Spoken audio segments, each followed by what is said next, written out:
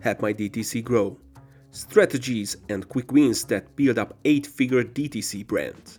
How can e-commerce businesses thrive in a hyper-competitive era? Nemanja Kandic, the co-owner of Alta Solutions and RedWood Digital, is a seasoned expert with over 15 years of experience in e-commerce and digital marketing. Having built an e-commerce function from scratch, Nemanja possesses in-depth knowledge across various industries including consumer electronics, sporting goods, furniture and fashion. With his 360-degree strategic approach, he offers insights into areas ranging from technicalities to marketing, design, pricing, and assortment strategies. Nemanja's experience also spans regional businesses operations across multiple countries. You will get the answers to the following questions. What has enabled brands to weather economic downturns since the 2000s? And what can e-commerce businesses learn from them? In an ever-evolving market, what strategies that are effective in the past are no longer viable for growth? And how can businesses pivot to stay competitive? As a D2C brand, how can you assess your potential growth and make the necessary changes for sustained growth?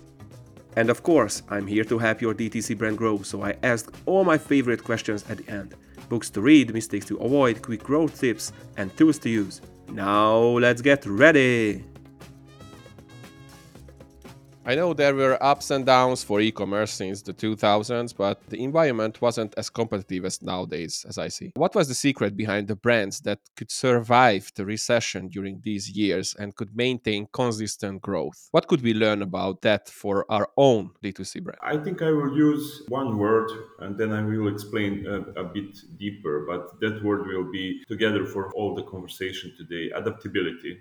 I believe adaptability is the most important thing because if you look behind us, there was a time when, let's take consideration like social networks, like in the beginning of Facebook, the organic reach was almost over 80%. So if you post something on your Facebook page, 80% of the people who follows you will see that post. And there was, of course, in some early days, like 2006, 7, 8, the applications for link for follow gathering. So you can post some photo contest where people will place their photos. But if someone wants to vote for them, they need to like your page. Of course, Facebook banned that after a couple of years. And yeah, there were some easy ways so you can get a really big amount of traffic to your e-commerce. And if the e-commerce businesses and the persons who are running them were relying 100% only on that and not observing the market, especially some more advanced markets, what is happening there, they will probably in a really short time come into the position where they don't know what should they do. So yeah, you need to observe what is happening, especially in the more advanced markets. You need to diversify both your acquiring channels and your offers. And a couple of more important things are, let's say, custom centric approach. I know it's like a, let's say, a lame phrase. Everybody likes to talk about custom centric approach, but nobody like want to take care about their customers, because I believe that there is the key. The customers are loyal to the good service, the good product they can find on the market. They can find, if we are talking about the global brands like, I don't know, Nike or Bosch or Lenovo, they can find the substitute on the market. And if it is some, let's say, niche or specialized product, they can find some replacement product. But the good service cannot be replaced. And in those terms, so we need customer-centric approach, not only to collect all the data about the customer that had with us through various channels, but to know what to do in some critical situations, like when the customer has some complaint, or how to handle it, or if you say the delivery will be 2 to 4 days, let's be at the most the 4 days. So that are the most important things. And last but not least is the operational efficiency. We need to use technology in a way that the technology can help us. I will give you one example. I was the head of digital in the two companies a long time ago. One was selling sporting goods, the other was selling consumer electronics. The number of orders they were processing per day was the same, okay? But at one company, that amount of orders was handled by 10 people. In another company was handled by 32 people. And what is the background story? The company that has a larger staff didn't want to invest in process automation, in some additional software, in some additional technology that could help them to make their operational efficiency higher and with less errors, while the company with a smaller number of staff was investing in that. And there is a catch for the decision makers or the stakeholders, because if some software costs you, I don't know, 10k, 20k, 50k of euros, or even higher, please place it on the paper, place it in some spreadsheet, and see what benefits and cost cutting can give you in, let's say, 12, 24, 36 months. That happened here. The company didn't want to invest in operational efficiency. Because of that, they have a really large amount of operational staff that was handling orders, returns, and everything around it, customer care, but with really a lot of human errors that are normal. We are, all of us are making them. And at the end of the year, when you look into your P&L, you will see a lot higher expenses in opposite to if you invested in some technology and process automation that could help you there. So yeah, adaptability at the first place, and diversification, customer centric approach, and of course to observe your business from a bit higher perspective to see, if I invest in something today, what it will bring me in some future times. Yeah. What was the effective way in the past for growth that is a sudden failure now? The effective way in the past that is the sudden failure now, I believe focusing on the high amount of paid traffic that was cheap in the previous days. And of course, with the recession, the money also get a bit expensive, even if it sounds like a paradox. But a couple of years ago, there was a lot of investment, the interest rates were lower, etc. So companies or decision makers could spend their money on acquiring a new traffic to their website, regardless of how quality that traffic is or how long it will last. Because since we are operating in a couple of countries and continents, we can see that the discrepancies in cost per click are like 10, 20, 30 times higher in some countries if we are comparing them, let's say, to Southeast Europe. If we are comparing UK or Canada or US with this region, then you can see what is happening there. And that will also happen here. It is just a matter of time. That also relies on a thing I mentioned at the beginning, to observe what is happening around you, not only to focusing on your internal things. So yeah, I believe that the cheap traffic is gone, and we need to, let's say, focus on more quality traffic, and of course with that to retention. But I believe we will go to the retention a bit later in our conversation. Yeah. And what do you think? How to examine my own D2C company to be sure that I have growth potential? What should I change to be in the race constantly? Maybe the first couple of things is to look at your market. What is your target market? To analyze it, to see where are the gaps in the market. So that gaps can provide your company a really high and potentially not so costly growth. So if you are seeing that there are no competitors, that nobody is offering some kind of service or a product that you have, that kind of gap can bring you a really high and fast growth. Of course, you need to focus on your customer needs. And in terms of growth strategy, I believe most of the company needs to diversify their acquisition channels. So if you are relying solely on one kind of channel, so if you are a push company or that is only relying on some social media like Facebook or Instagram, or nowadays Snapchat and TikTok, maybe you should rethink to also include into your growth strategy some of the pull channels like Google search ads, or of course Bing ads, and maybe some email marketing strategy that can help you to diversify your acquisition channels, diversify your traffic channels, and in that way to be in a bit more secure position for the future. You mentioned retention and also customer centric focus. These two are connected also with acquiring new customers. So, if you are a customer centric brand, you have a good chance that you will acquire new customers and have a good retention strategy. How to do it parallel with customer centric focus?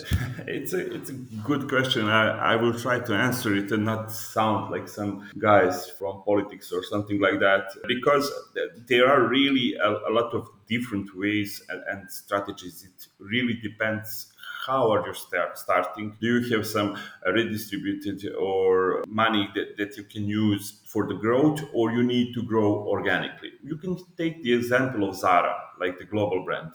They are accepting all of the returns, so they are not questioning it.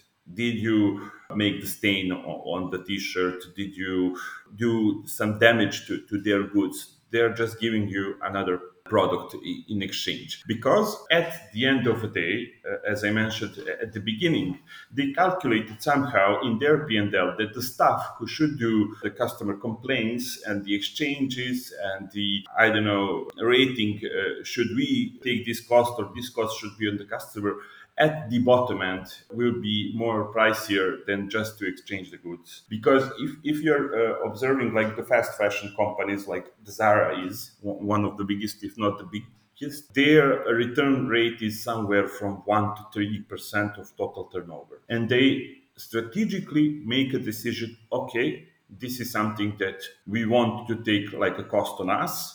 Of course, we will control it not to go too much higher about that 3%. But that is one of the examples how you can do your customer centric approach. So they are not questioning it at all. Just give me the goods, I will give you the goods, that's all. Of course, we have a lot of another examples here in this part of the world, when if someone is ordering, I don't know, sneaker size 42, they are sending also 42 and a half and 41 and a half together with that package, allowing customer to try the sneakers and then returning the two pairs back to the merchant. Because at the end, of course, it is the game of numbers.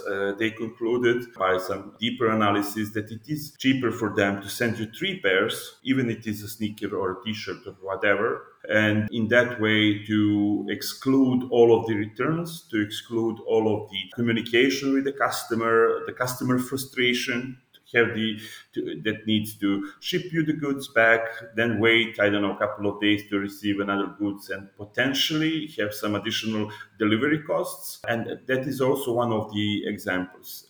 In terms of, let's say, retention of those customers, we have a lot of different ways how we can do it, through some email marketing automation tools, through some reviews and recommendation tools.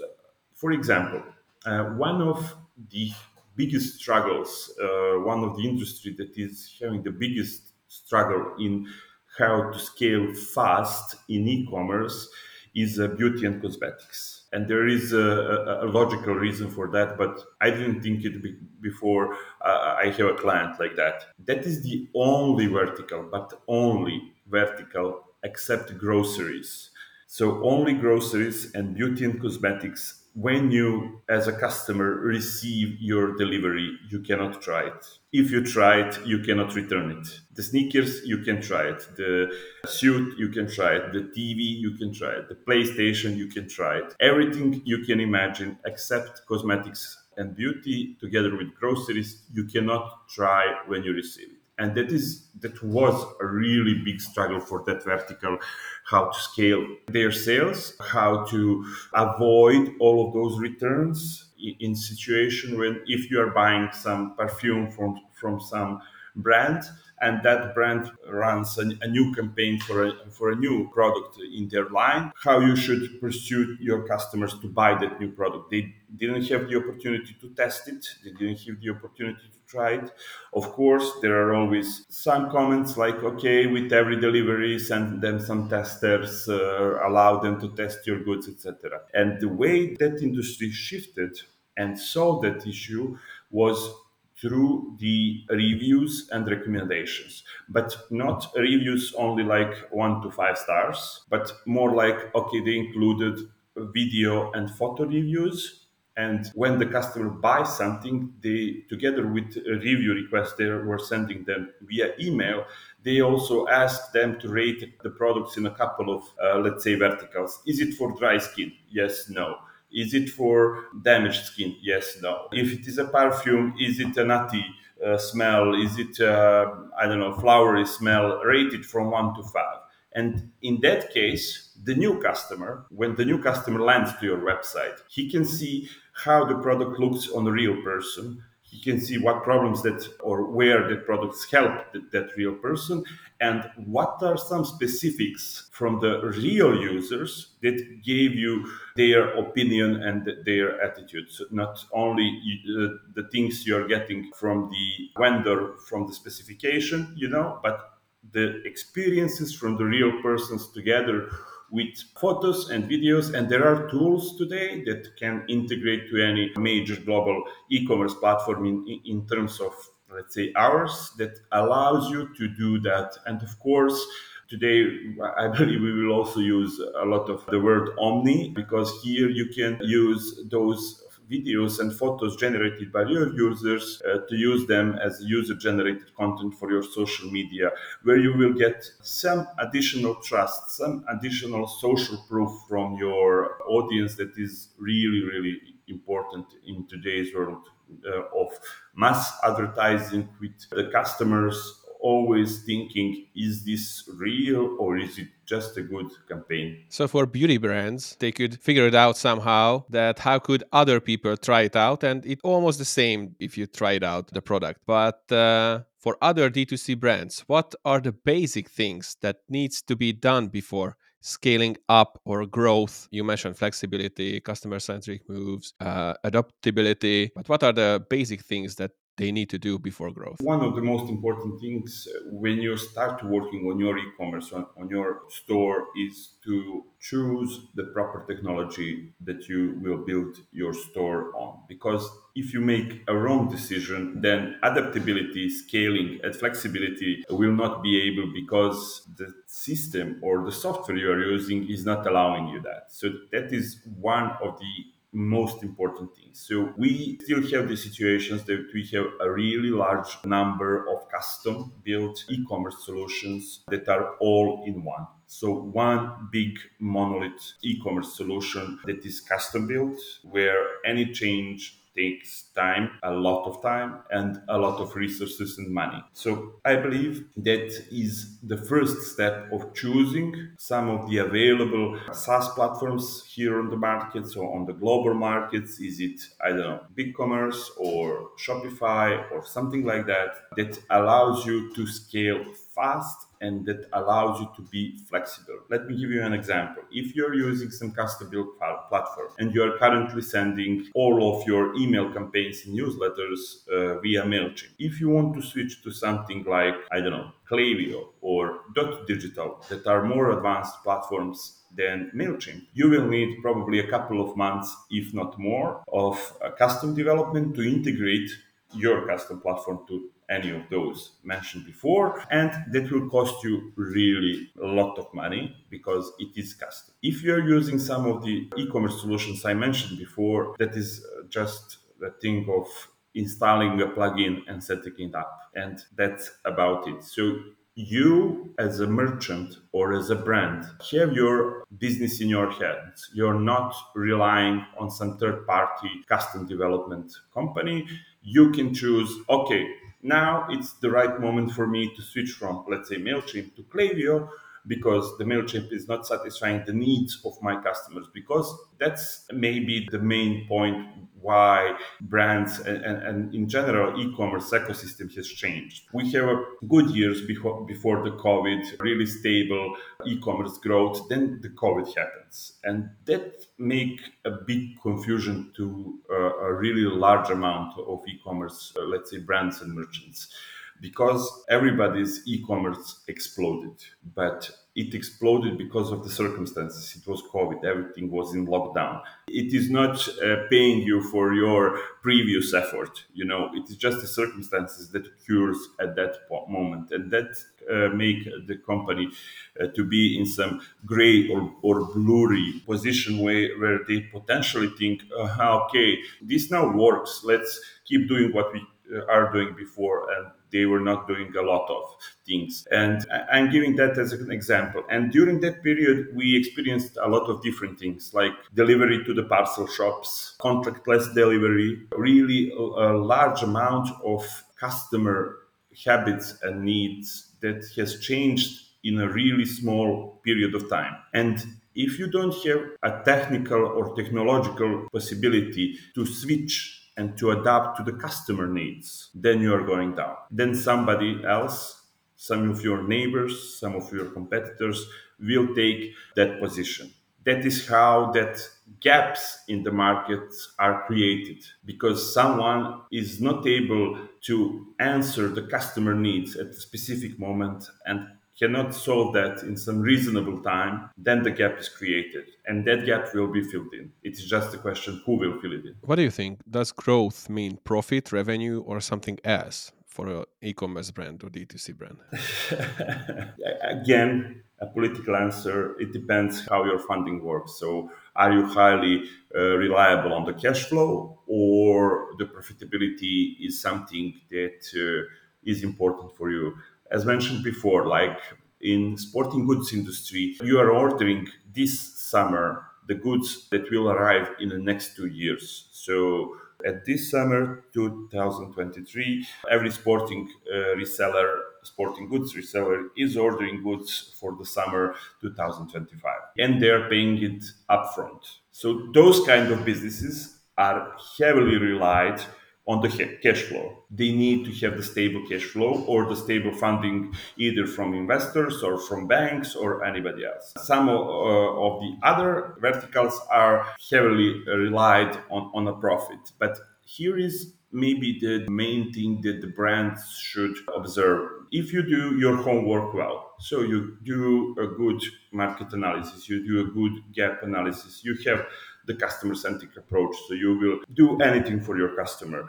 You have a proper customer acquisition policy, so you diversify your channels, you diversify your communication, you are talking on a different places in a different tone with a different type of the customers, because your customers that are on TikTok and on LinkedIn and on Facebook and on Instagram and on your YouTube channel are totally different in terms of their needs, in terms of their behavior, and really in most of the cases in terms of demography. So you need to have a different type of communications through all of those channels or places, or however we call them. So if you do all of that of your homework, and you do the good retention through some, I don't know, reviews, through some automated email flows, like cart abandonment flows, like happy first anniversary, happy first purchase, happy birthday, thank you for being with us, etc., you will have some growth. It will be, in the most of the cases, stable. But at one moment, you will come at the moment where you cannot grow anymore. And then you need to rethink what to do next. Should I expand to some other markets, like some emerging markets? We can talk about emerging markets like we have here. I'm from Belgrade, Serbia. So we still have 2 digits growth in e-commerce sales year over year. It is not stopping. And if we are looking some other markets like, I don't know, Netherlands, it is not like that. We see some drop, especially in 2022 because of the recession, etc.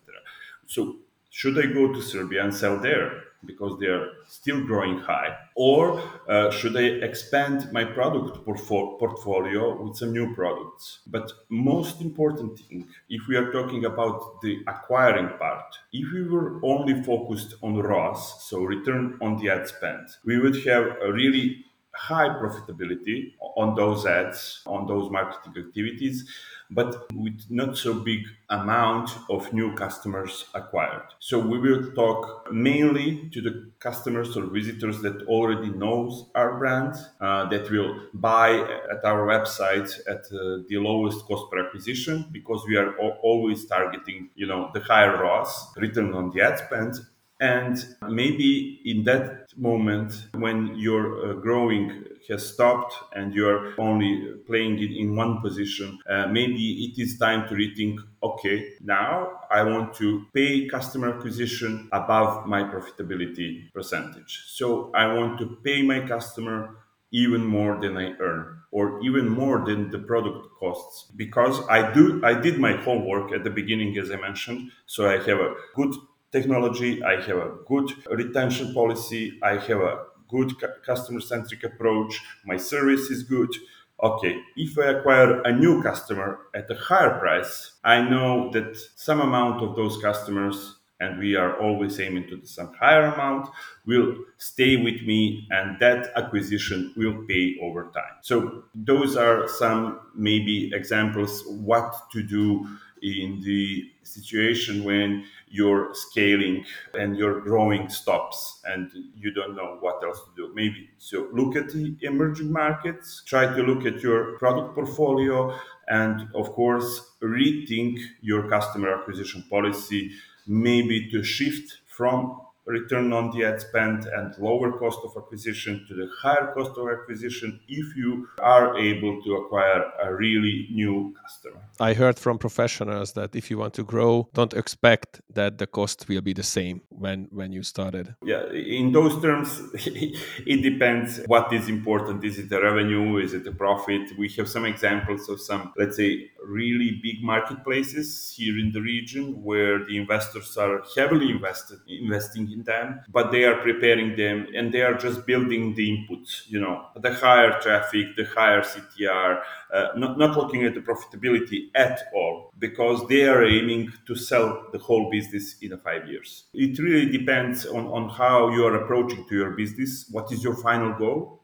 But I believe that the basic steps in terms of, let's say, choosing a technology, being customer centric, choosing the right acquisition channels, choosing the right retention policy, cannot be skipped. Those steps can be shortened if you have some experienced guide that can guide you through them. But you cannot skip, I will give you a stupid example. When you are born, you cannot start running with Usain Bolt. You need to go through all of your phases to be mature as a business so you can move to the next steps. We have some examples here, like it is like placing the solar panels on your house and your foundation is not good. So we need to go step by step. We cannot skip some steps. We can only make those paths between the steps faster if we have some either internal or external knowledge through some consultancy that can help us to overcome. If you had the time and energy to write a book about D2C brands, e-commerce brands, what would be the title of it? Adapt or die. Oh, that's a great one. I think that if we are observing everything, so I mentioned before the technology that I think that is really important for everybody that is on e-commerce or digital, because we cannot ignore technology, but we cannot also be frightened of technology. Today is talking about ChatGPT and everything that is happening with artificial intelligence, and a lot of people are imagining in their heads the Terminator and that we will need Sarah Connor to save our lives at the end. I think we need to embrace that and to use it. That new technology will allow us to grow faster with them, because if we are ignorant and thinking, okay, that is something that is happening there, I will rethink my own way, I believe, my humble opinion is that it is the wrong way.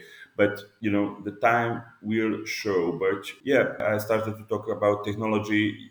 As mentioned before, we had those and we still have those custom built monolith e-commerce solution. And if we are comparing them with today's microservices, flexible and modular e-commerce solutions like the ones I mentioned you before, it is easy to understand why these old ones are still there and why the new ones are emerging and are here. You can think about it like about the human evolution. 2000 years ago, you had one guy in your village that was your medic, your priest, your psychologist, and everything for you. But the lifespan was 45 years, and it was not so quality life. The e-commerce, as everything else, has evolved, and today we need a specialist in each of the verticals, in, I don't know, recommendation, in reviews, in email automation, in order management system, in deliveries, in payment options. I will give you one simple example. Can you guess the percentage of payment options that are available in Serbia via either on e-commerce, via either Apple Pay or Android Pay? I think maybe there is 30 percentage, below 5. Oh.